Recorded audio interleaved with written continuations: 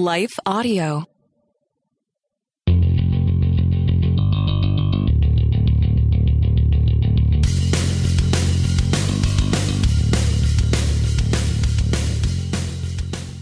Hey, welcome to the Happy Rant Podcast. I am Ted Kluck, joined as always in studio by my good friends, my partners in radio, Barnabas Piper and Ronald J. Martin. Boys, we got two really good topics dialed up today. Thoughtful ones. This may not be like a barrel of ha-has, but these are really good topics. One suggested by a listener, one suggested by you, Pipe. So I'm excited to get into these. How are you boys doing? Were you good? Yeah, doing well. It feels like we're officially making the transition from school year to summer, which means everything feels a little out of whack. But because you know, one of the topics we're going to talk about is kind of teeing that up. I still have kids at home, which means this phase in life is weird when you have to deal with them all summer long. Dude, no kidding. It is a big transition, and you realize you have to like curate an entire day for these people, and it can be a lot. Baby, where are you? Are you back home? Yeah, back home. Don't have have a busy summer in as much as I think, you know, when you don't have kids at home, you can overstack things, you know, because you have a little bit of that flexibility. And so I think that's, you know, staying on point here and on topic with where we're heading. I think that's one of the major challenges for me and Big M for sure, is just making sure that there's margin and we're not just running around like crazy people, you know. So there it is. Well, boys, let's take a break and then we'll get into these topics. All right, we're back. This was a really thoughtful one that we had submitted by a listener, and it's actually one that I've been thinking about a lot lately in regards to my own parents, but also in regards to my own kids. And it's this: how do we transition from being parents of little kids to parents of adults? And I think the philosophy on this has kind of changed over the years. And I actually think about this one in a third way too, which is I see a lot of other people's young adult kids in my job as a college professor. And this listener was looking for some advice. And I think I want to get us started. I want to just suggest one and get your guys' take on it. But I think the main thing that I see, and this was born of a conversation with my own parents recently that kind of shocked me. I think it's really good if our kids can see us being imperfect and then kind of demonstrating what the gospel looks like in that. And I think that's a bit of a paradigm shift from our parents' generation, where functionally I think they just wanted to make us think that they were perfect. And even my own folks, I was having this talk with my mom, and she was like, you know, she expressed something along those lines, and it shocked me. And I was just like, you got to be kidding. Like, I know you're not perfect, and I've known it for a long time, you know, but I think in that generation, there was this desire to sort of push this idea that once you became a Christian, you were this perfect person. Do you guys see that? Did you see it from the previous generation? How do you handle it in your own families? Pipe, get us started. Yeah, I resonate a lot with what you're saying, both the generational kind of distinction there, as well as how that set me up to parent, I think, a little differently than my parents did. I never got the explicit expression from my parents, you know, that they were trying to set themselves up as perfect or anything like that, especially because, you know, sin and repentance were talked about ad nauseum, emphasis on nausea in our house. And yeah. and so like we knew that, but there wasn't a lot of sort of the heart-to-heart conversations about their failings, their temptations, whatever. It was more like sin as a category, sinner as a category. But then like my parents explicitly went out of the way to never argue in front of us. Which there's a lot of merit in that. Like, you don't want to upset the kids, that kind of thing. Yeah. But also, it didn't really set me up well to understand that, like, oh, marriage is basically an exercise in handling compromise, disagreement, and you know, multiple points of view well. And sometimes you don't handle it well. So there was some of that. And then, so that means I try to parent my kids in such a way that I more intentionally apologize and go out of my way to be like, hey, I lost my temper. I handled this badly. I screw up. Mm-hmm. I use my own failings from the past as conversation points when I'm talking with them. Be like, hey, I understand where you're at. I used to do the same stupid thing. Yeah. Here's how that plays out. Maybe don't do that. The flip side to this, though, is that I think in my generation of parents, there's a sense of like, we just live life totally transparently in front of our kids. And kids don't have the emotional capacity to handle parents who are basically acting immature in front of them. So there's this weird tension of like, you need to be more mature than your kids. You need to handle things. You need to set an example, but you also need to set an example of honesty, of transparency, of confession, those kind of things. And it just feels like an exercise in kind of falling off one side or the other. Yeah, that's a great point. I actually just watched a movie called The Way, Way Back. Have you guys seen this? It was one of these kind of depressing... It was in the vein of like Little Miss Sunshine. It was basically adults acting like children and then the children having to deal with it, which was kind of a big movie conceit in like the mid 2000s. But it was that pipe. It was like, what do I do when I see mom acting like a stupid teenager or, dad's not involved or whatever. It was, it's chilling. So you can definitely like fall into the ditch on either side on this one. Big R, what are your thoughts on it? Yeah, I mean, gosh, I thought what Pipe said was really good. I don't, these generational things are funny because there was a sense, I think, with my mom and dad where it wasn't like they didn't grow up with any kind of instruction on like what Piper said, which was to sit down with your kids and talk about some of the different ways that maybe they overreacted or they reacted sinfully or they said something that they shouldn't have said. And then to even sit there and say, I was wrong the way I treated you. And I would love to ask for forgiveness. And this is, models Christ in this way. I mean, I just don't think they were taught that. And I think the media that surrounded them, as they were raising their kids in the 60s and 70s and the 80s, that wasn't part of like the research. That was being, kind of explained and taught like in that era. And now we're in an era that just says, hey, you know what? We can actually really help our kids, understand what it means, to be more Christ-like if we're not trying to set ourselves up as these images of perfection that they at some point can easily grow bitter towards because they're getting a sense of compromise and that is never being that's never being explained and it's never being repented of. And I think that's what happens is that then, if that, I had a harder time doing that with my daughter, I did it more than my parents did, but it was a struggle because I didn't have a category for it.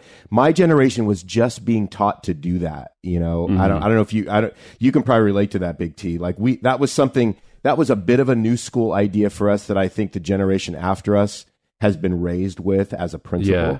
And so I don't know, even with my own kid, I wish I would have done that more, but here we are. And I think it's just something that we're learning more about.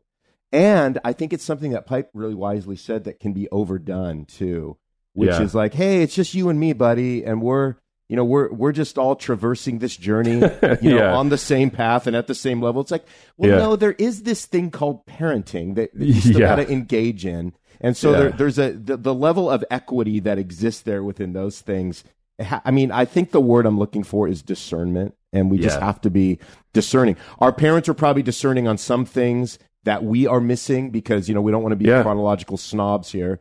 And then, we're doing some things that maybe they missed, and then our kids are going to bring the balance back and then miss something else. So it's always a case of discernment. And what are we overcorrecting on? I think. Yeah.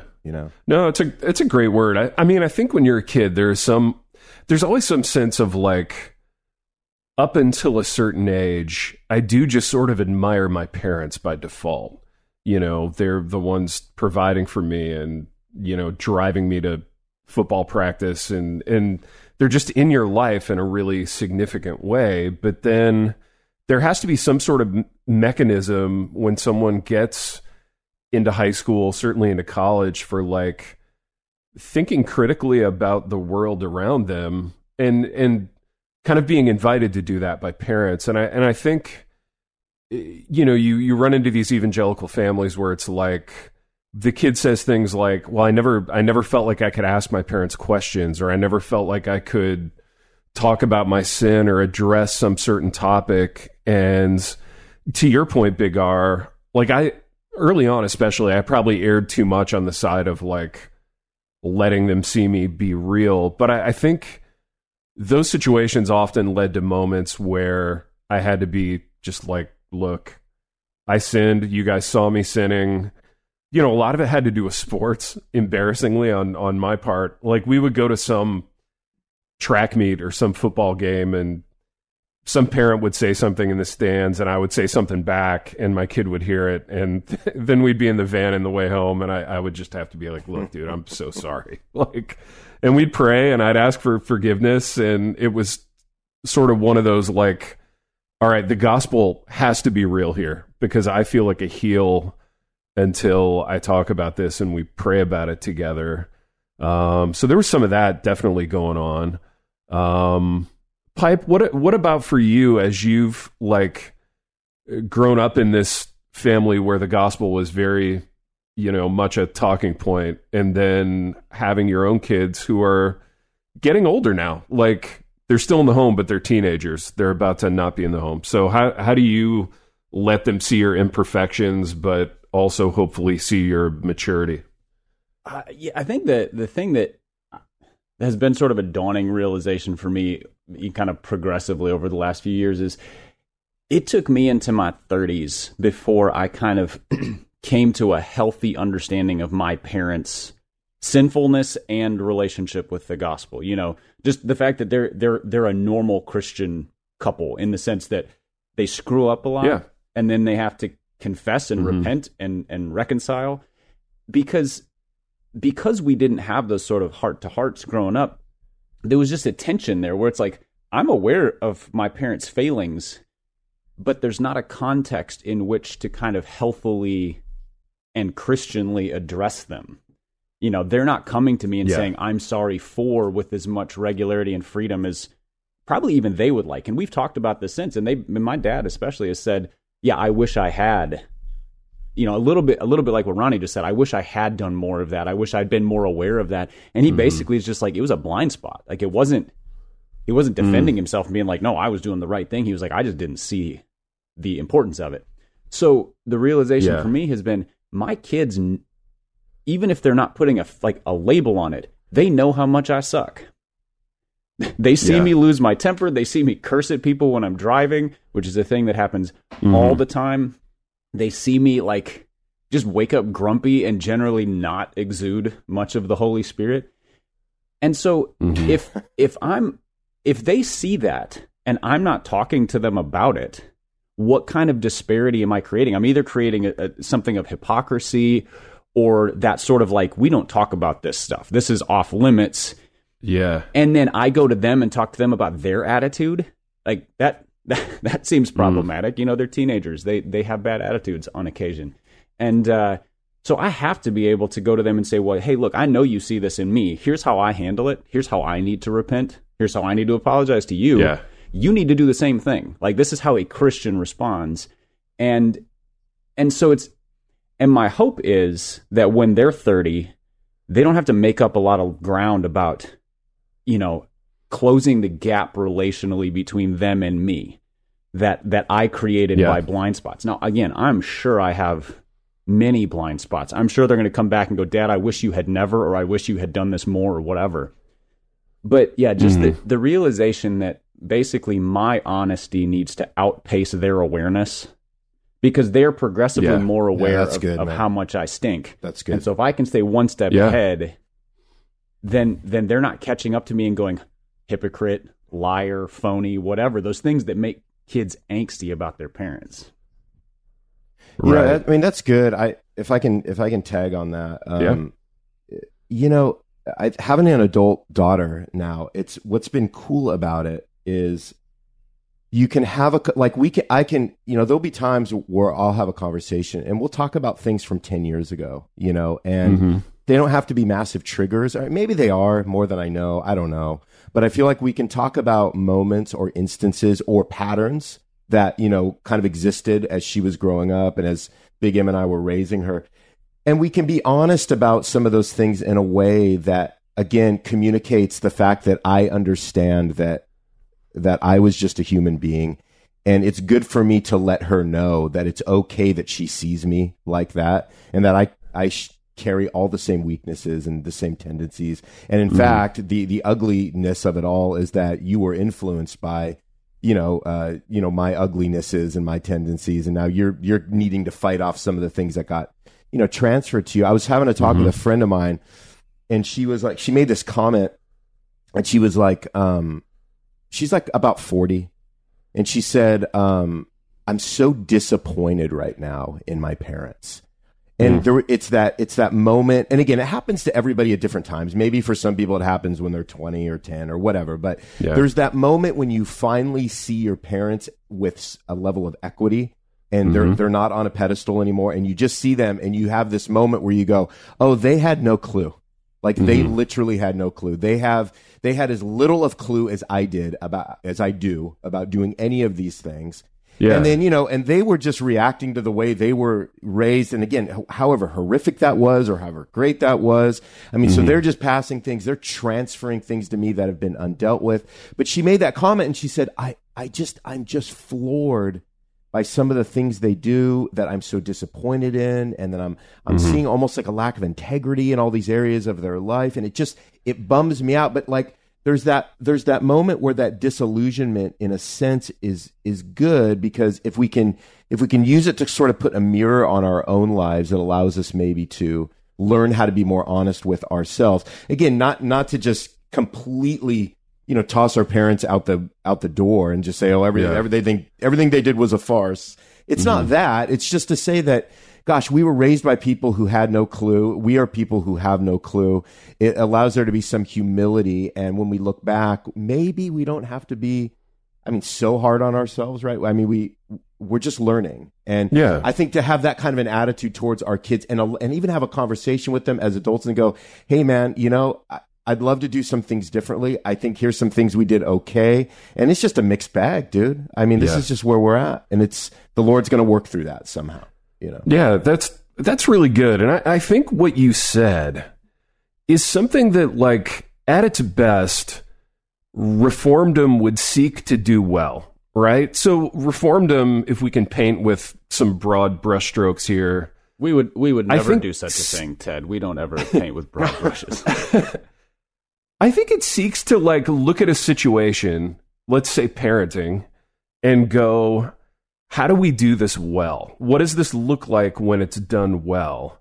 And often that conversation devolves into a whole bunch of law, right? Like you gotta read the Bible verse by verse out loud to your kids at breakfast for 30 minutes. And that's usually the end point. But the starting point was noble, right? The starting point was, how do we do this well? What does it look like to do it well? What are some parameters for doing it well, so that we're not just in this morass of, well, I'm a mess and you're a mess and we'll just be a mess together, which is, I think, maybe where our generation and younger generations have, fallen off in the other direction. Boys, let's take a break. And then when we come back, I got one more question on this parenting thing. All right, we're back. Something I hear a lot from my students is sort of the idea that they don't know how to talk to their parents and they can't talk to their parents. I really want to be the kind of parent that my kids want to talk to. In part because I just love talking to my kids. Like, it's fun. My oldest is 19, my youngest is 15, and wait, he's 16. Gosh, I'm a terrible parent. I don't even know how old my youngest kid is. But no, you're just those an are blurry aging ages, Big T. You're just an aging parent. Yeah. Like, I am an aging parent. Yeah, as you age, you're like, I don't know, I've got 2 or 4 kids, and there's some, they're of an age. 16, 17, 22, 23, those are not significant ages necessarily. Yeah. Sometimes I call them by the cat's name, we're good. Like, there's grace for that, But yeah, I have 2 really dogs enjoy and a talking daughter. to my kids. 2 dogs and a daughter whose names all start with the same letter. I don't have a chance in you don't have a chance, anything man. of getting their names fault, right. Pipe. That was your fault, buddy. That's true. That's true. The dogs came after the daughter. That was poor planning. Yeah. But I love talking to my guys. By God's grace, they seem to enjoy talking to me right now. Knock on wood. I hope that's always the case. How do we foster that? How do we make sure we're the kinds of parents that our kids want to talk to and want to relate to? Pipe, do you have thoughts on that? I mean, I have thoughts, but again, my kids are 16 and 13, which means that only time will tell if my thoughts have any merit. I've sort of had this mindset since my kids were little, especially thinking about some of the difficulties I had in learning to have a good relationship with my parents, that I was like, when my kids are 25 or 28 and they don't have to come home and visit, I want them to. I want them to want to spend holidays with me or stop by on a road trip and be like, hey, I'm just going to spend a couple extra days and that kind of thing, where we have that kind of relationship. So how do I foster that? So same kind of thing you're talking about. Mm-hmm. I think the 2 things that I try to do, and again, there's probably people who are so much better at this than me. One is asking them very open-ended questions like, just, how are you? Digging. I don't remember. Yeah. I remember my parents asking things like, how was your day? Which for a teenager is like boring. You sent me to a prison called school all day. How do you think my day was? Yeah. But not like, how are you? How are you feeling about things? How's your heart? Right. Those kinds of things. And I don't mean like prying into like, what sins are you struggling with? That you'd hope they would come to a place. But then the other piece is answering those kinds of questions with more honesty than they would expect. So instead of being, because my daughter will ask, how was your day at work? And my default is like, it's fine, good meetings, whatever. But to pause and be like, honestly, it was tough. I was exhausted. I had a frustrating conversation with a coworker, and I had to go back to him later and kind of clear some things up and apologize. And those kinds of things, I wish I did that more, but kind of going first in the type of honesty and openness I would like to see from them. That gets easier as they get older, because I know that I'm not crushing them with honesty. An 8-year-old can't handle certain things emotionally, but a 16-year-old can be like, oh yeah, that I have those kinds of days too. And all of a sudden there's hopefully kind of a relational trust being built. Yeah, I think what you're doing is gently kind of bringing her into the world of adults. And you're letting her see how your mind and your heart works, and hopefully letting her see like how a mature believer deals with a rough day at work or a rough situation with a coworker, or all these things that they are beginning to face and that they'll increasingly face. Hopefully those conversations give us a chance to show them what maturity looks like, more than just the kind of reformed, here's a bunch of law. Good luck with it. Baby, what about you on this one? Yeah, man, I think it's really, to me, what my experience has been with an adult kiddo is just, you have to have intentionality, right? Because now you have lives that are, and for my daughter who lives in Chicago, we're not spending every day together. You have lives that are kind of running, down different roads. And I think, there's difficulties with that. And I think intentionality, which is like, we have to go out of our way to make sure that we're dialoguing. And then I think the piece attached to that is we have to go out of our way to make sure that everything doesn't devolve into, hey, what's up? Yeah. And it's just like, almost like, hey, let's just get it out of the way that we're asking each other how we're doing. And it never really dips beneath the surface. It doesn't mean that we got to get into, hard things. Mm-hmm. Or, stuff that you're always just, oh my gosh, Pops. I mean, do we always got to get into, all of this real tedious, emotional, drama, influence dialogue? And it's like, no, not at all. But I would love to, and I think even to say it like this, like, hey, I want to hear how your day at work was. I want to hear how the weekend was. I know you guys did something fun, but I also want to talk a little bit about like what's going on. And I know you were dealing with this situation, and how are you coming out the other end of it with, and just anything that I think allows them to know that you actually care about their soul a little bit. And we have an interesting relationship with our kiddo. And so, as they get older, there's a different kind of, I don't know, this is probably the wrong way of saying it, but I mean, there's a different kind of respect level that comes into the relationship because there is more equity. They're adults. You don't get to tell them what to do, and you got to respect how they feel about certain things, how they live their life in certain ways. And so you're always trying to you're grasping for those things that you have commonality with. Yeah. And there always are things. But at the same time, you don't want it to just be surface things. I think that's the challenge for me that I'm figuring out. One thing that Ronnie definitely. One thing that Ronnie just said that really struck me was thinking about, so I think, Ronnie, your daughter is about 10, 11 years older than my oldest daughter. Like your daughter's mid-20s, my daughter's mid-teens. Yeah. Right now with a 16-year-old in the house, if there's something about her lifestyle that I think ought to be different, it feels like my responsibility to kind of coach her through changing that. This habit, this way you talk, this whatever, that I'm like, that's not okay. Let's work on that. Having observed my parents and then listening to what you just said, when your child is an independent adult, it's no longer your job to coach them through the changes. And that actually can break a relationship with a kid. Like I had to have conversations with my parents where I was like, this is how I'm living my life. Even if I'm wrong, like get out of my business. Because the more you harp on it, the less I want to talk to you. I already know where you stand on this. And so like, that shift, I'm just imagining 6-7 years down the road having to release that and be like, I am no longer responsible for her decisions. I'm responsible for caring, it's really difficult. For praying, for being open for advice, but not like, I wish you wouldn't do that. That's not a good way to handle your money, whatever. That shift. Yeah, and I really think that's, hard. I mean, it's a really difficult shift. I think it takes, it doesn't happen overnight. I think I'm still dealing with it. I think that, what you said about advice is key. And I think that's what the relationship has to transform into. Is like, hey, I'm here. I'm not here to tell you what to do, because that's not my role anymore. But I am here for if you need any advice or you need to tap into whatever limited wisdom I have, only because I've been alive on the planet twice as long as you have. That doesn't mean I know more than you about every single thing. It does mean that I've experienced some things that maybe you haven't, that you're entering into, that I can, if you want to listen, I might have something to say about it. At the same time, you still have the ability to do it however you want to do it.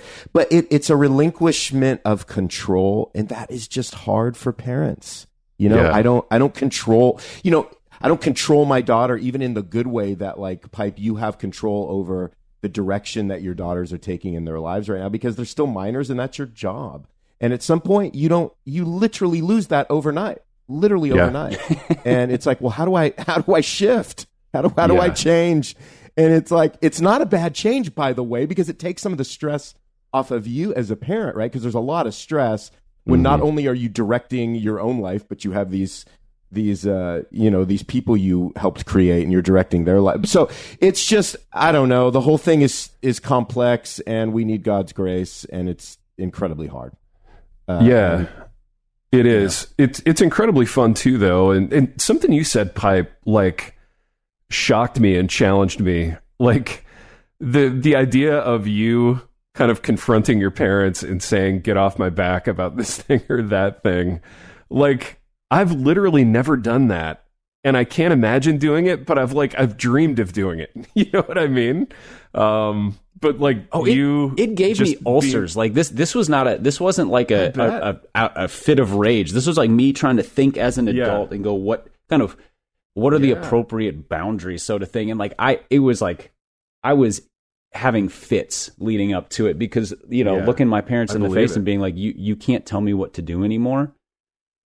And to be fair, they were very gracious, and they were very much like, oh, okay. Like, it was kind of a realization for them, like, okay, you are grown, and we'll try to honor that. And they've done a great job. It was a pretty significant thing for us. Mm-hmm. But yeah, this was not like a flippant, we're not going to talk about that. It was, I had like knots in my stomach about that kind of conversation it happened 2 or 3 times about different things, in my 20s and even in my early 30s and things like that.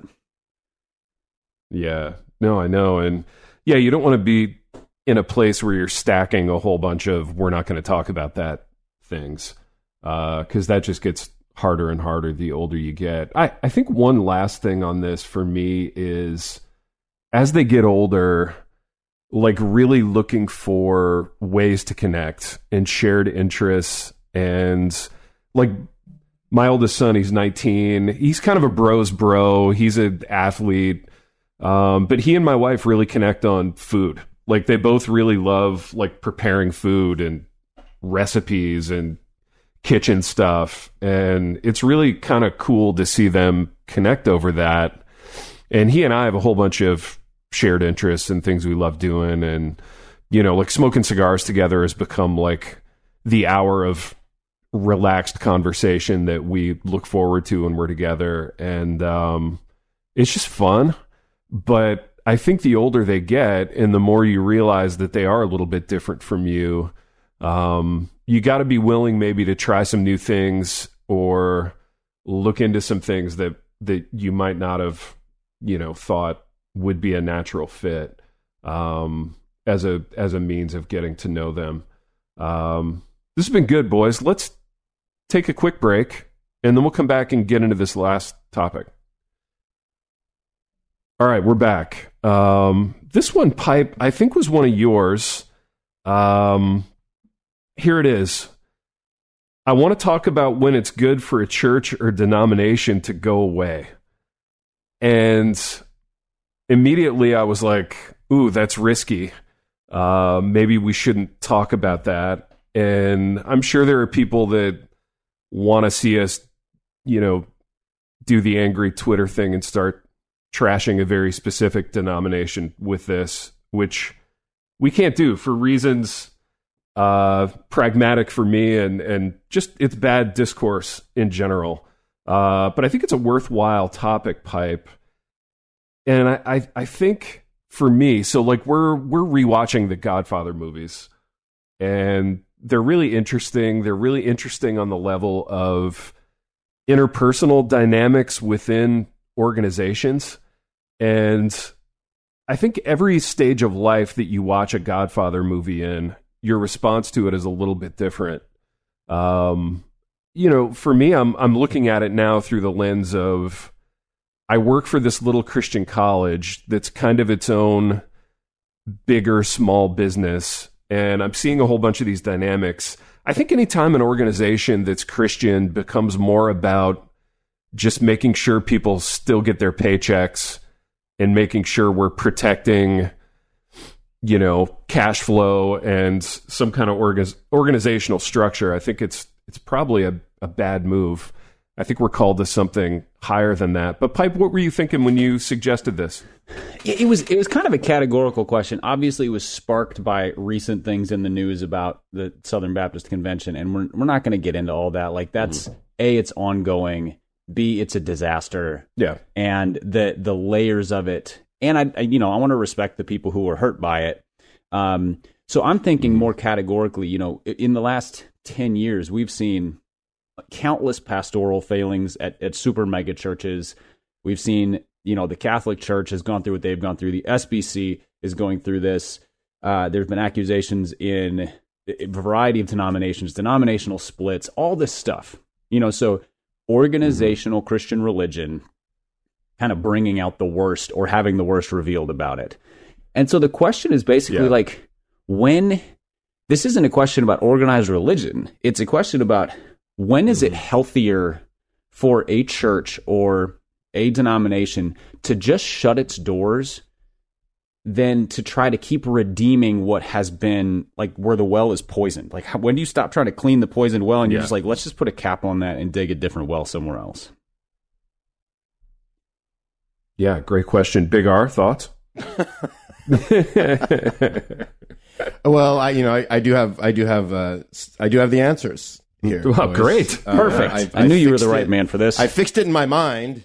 Yeah. I mean, nobody wants to listen, but it's all been fixed up here in Big R's head for years now. Dude, I don't know. I was talking to Big M about this, ironically enough, Pipe, a couple days ago, when all this stuff was breaking. And, I always think, gosh, there's going to be, whenever there's an institution or an organization where there's all kinds of trouble, and we're narrowing down on it, and some really good and healthy things are going to come out of it, as well as, a lot of pain and a lot of trauma that's going to be exposed from it. But there's always a thing where you go, okay, I know there's going to be a mass exodus. Some people are going to feel like I can't be a part of this anymore. My conscience doesn't allow me to do that. I'm a church. I have an elder team, and they're saying, hey, we need to move on. We need to go. And then there's that other side of it. And again, you have to respect that, and you have to say, okay. Again, there's nothing in Scripture that says, hey, stay with an organization until you die, Mm-hmm. So you can leave an organization, right? I mean, that's okay. If that's where you're at convictionally. And then I think there's this other mindset that says, well, there are people that still exist within this organization that are doing good work, that are fighting for truth, that are staying true to the gospel. And can there be any kind of reform, or can I be part of something that helps reform something that can be, that can be redeemed? And I think it's almost really just, I think, a matter of personal conviction, in those things, because I think some people are going to stick around in some of these organizations, and maybe, you're going to see years and years from now, because they did, and because they fought a really hard fight, you see some turnaround to where, said institution now has been so transformed that they're actually on the front lines of doing the work that they were accused of neglecting in the past. I think that can be a good thing, but it's not for everybody. And so I don't really, I'm having these conversations with pastors right now that are kind of in this moment of needing to make a decision, and that's the best thing that I can offer them in terms of any kind of advice. Is that really is like a personal decision, but you gotta ask yourself, like, what is happening in your heart, and what is stirring in your heart. If it's going to be something that is just going to be a constant fight and create just a sense of crisis and chaos, you probably need to go. And maybe you're in a position of influence to where staying, you could do some good if you have the kind of, I think, resilience that will allow you to do it without crumbling. I think that's the best I got, and I don't know if that's right. I think that's it. So I think your perspective is fascinating, because you're looking very much at the people in the organization, kind of a shepherding this through these difficulties in what, church. I'm looking at it from a leader's standpoint. Yeah. So I should probably have qualified that. Because that's how I took the question, is from if you're a leader within the organization. Yeah. The flip side of what you're saying, though, and I think this is when you start taking all the factors into account, it gets really complicated, because I think what you're saying is right. The flip side, though, is what is the cost to the outside? So if you are in a church or denomination that has earned such a reputation for something, disreputable, whether it's, bullying in the leadership, or unhealthy culture, or cultic practices, or sexual abuse, like all of these things are anti-gospel. And so from the outside, people are looking, and they come in and they're like, wait, are you part of this organization? Oh, I would never visit that church. That church has these kind of leaders. Like, what is the cost to the reputation of Jesus Christ? I think is the question that I don't totally know how to answer it. But that's where the question really came from for me, because I have friends who have been at these churches, in these denominations, kind of across the board. Choosing to stay is one question. Choosing to, I can't be part of something that has left a stain on the reputation of Christ's church is a whole other thing. That's where my mind goes, is like it. And again, it's a matter of conscience in a sense, but also there is the potential for great damage to be done to to Christianity. And so that, I think that's where my mind goes. There's the shepherding of the people in the thing, and then there's the, what is the cost to those who are looking at this from the outside?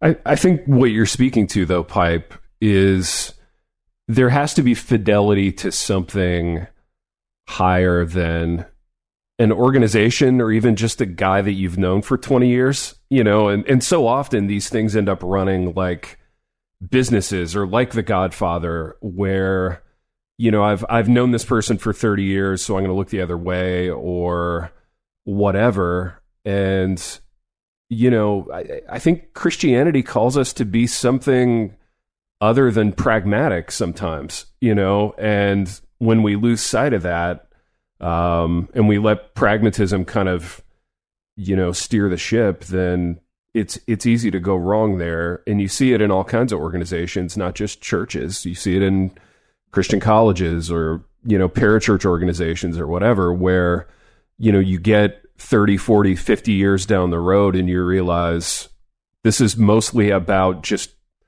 getting a whole bunch of people paid and continuing to pay them. And it's less about fidelity to Christ, fidelity to Scripture, etc. So how do you have, and we're really dealing in abstractions now with this question, but how do you have an organization that's ostensibly successful that doesn't devolve into that eventually? You know what I'm saying? And either of you can address that. That is such a deep and layered question, because when an organization grows to, I think, a capacity where it's almost like something that spirals out of control due to size and theological differences and ecclesiological differences, and you got something that is like a global movement, and now you have the creation of factions, and so it's something that I think, how do you set up a structure where there is a particular level of accountability to where you can somehow kind of close the door of anything unhelpful, abusive, unhealthy creeping in. I don't know that you can. Are there like things in place that can be there to prevent it? It's like, but there's also sin in place that does everything it can to not prevent it, and man, that is such a difficult, especially with something as big as some of these organizations like are, so I'm part of a denomination that is so much smaller. It doesn't mean that any of this stuff isn't creeping in, but it's definitely harder to hide in some ways, right? Because there's a sense where everything is a little more visible because it's smaller.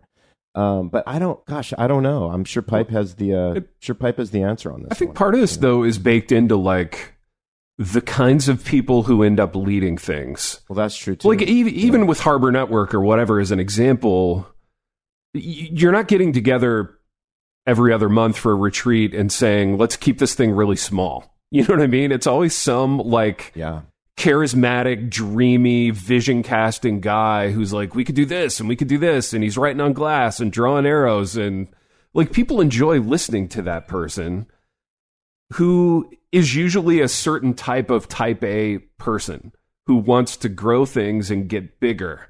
And that's not always bad, but it can be, Well, I think we talked about this a few weeks ago when an institution or an organization, like when that becomes the thing that takes precedence over the people, that becomes the thing that needs to be protected before the people.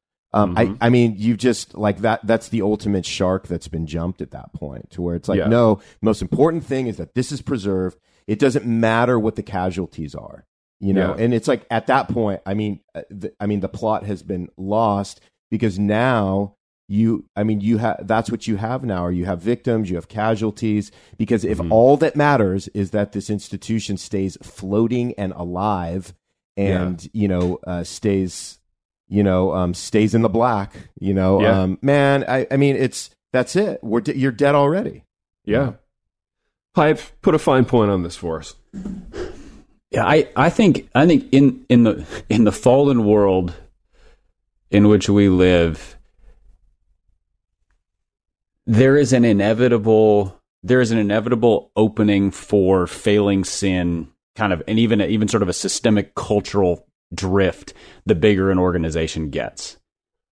And I think that's just across the board, because even if the center remains strong, the people who are the driving leaders, there's greater distance from the fringes. And that's where factions can start. And that, especially in a church, like if 6 people in a church of 1,000 really hate something about the church, they can split the church. And they're fringy. If there's 6 people at the center, that's a whole different issue. So I think that's a piece of it. I think the thing that stands out in my mind is, and you touched on it with the sort of certain type of leader. Now, being an A-type driven visionary leader is not a character flaw. We associate it with a certain kind of ego, though, and I think that's the heart of the problem most of the time, is a lack of humility, because humility is what leads to confession, repentance, being corrected.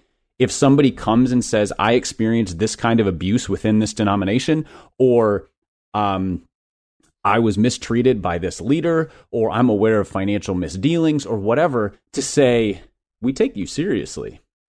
We're not going to shut you down to kind of gloss over the image of this thing, and then you bear the consequences of it. We're going to walk this thing out to the end, see what is true of this. We're going to do an investigation with, et cetera.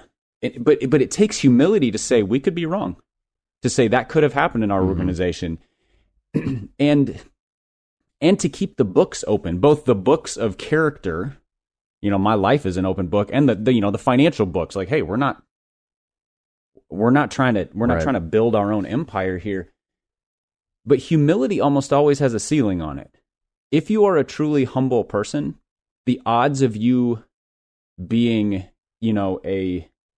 a world-class leader by the world standards, a great in politics, great in a huge church, whatever, are really slim, because that's not who gets to the front of the line. And so I think there's just an inevitable tension between, I want to lead something big, and I'm a humble follower of Jesus Christ.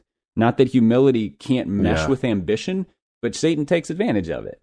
And so what I see across the board in all of these denominational, church, religious organizations, that are parachurch and so forth, all the failings started with a profound pride that closed the doors off to outside input, outside advice, confession of sin, willingness to take correction. And then once you close that off, everything inside there just becomes insidious. That's a really good word. And it occurs to me that in both things that we've talked about this morning, humility really is at the heart of getting it to work right. Both parenting and being a part of any organization, but especially a church or a denom or whatever. Boys, this has been really good. We've done what we always do in this program, which is wander to and fro throughout a couple of really thoughtful topics. And until next time.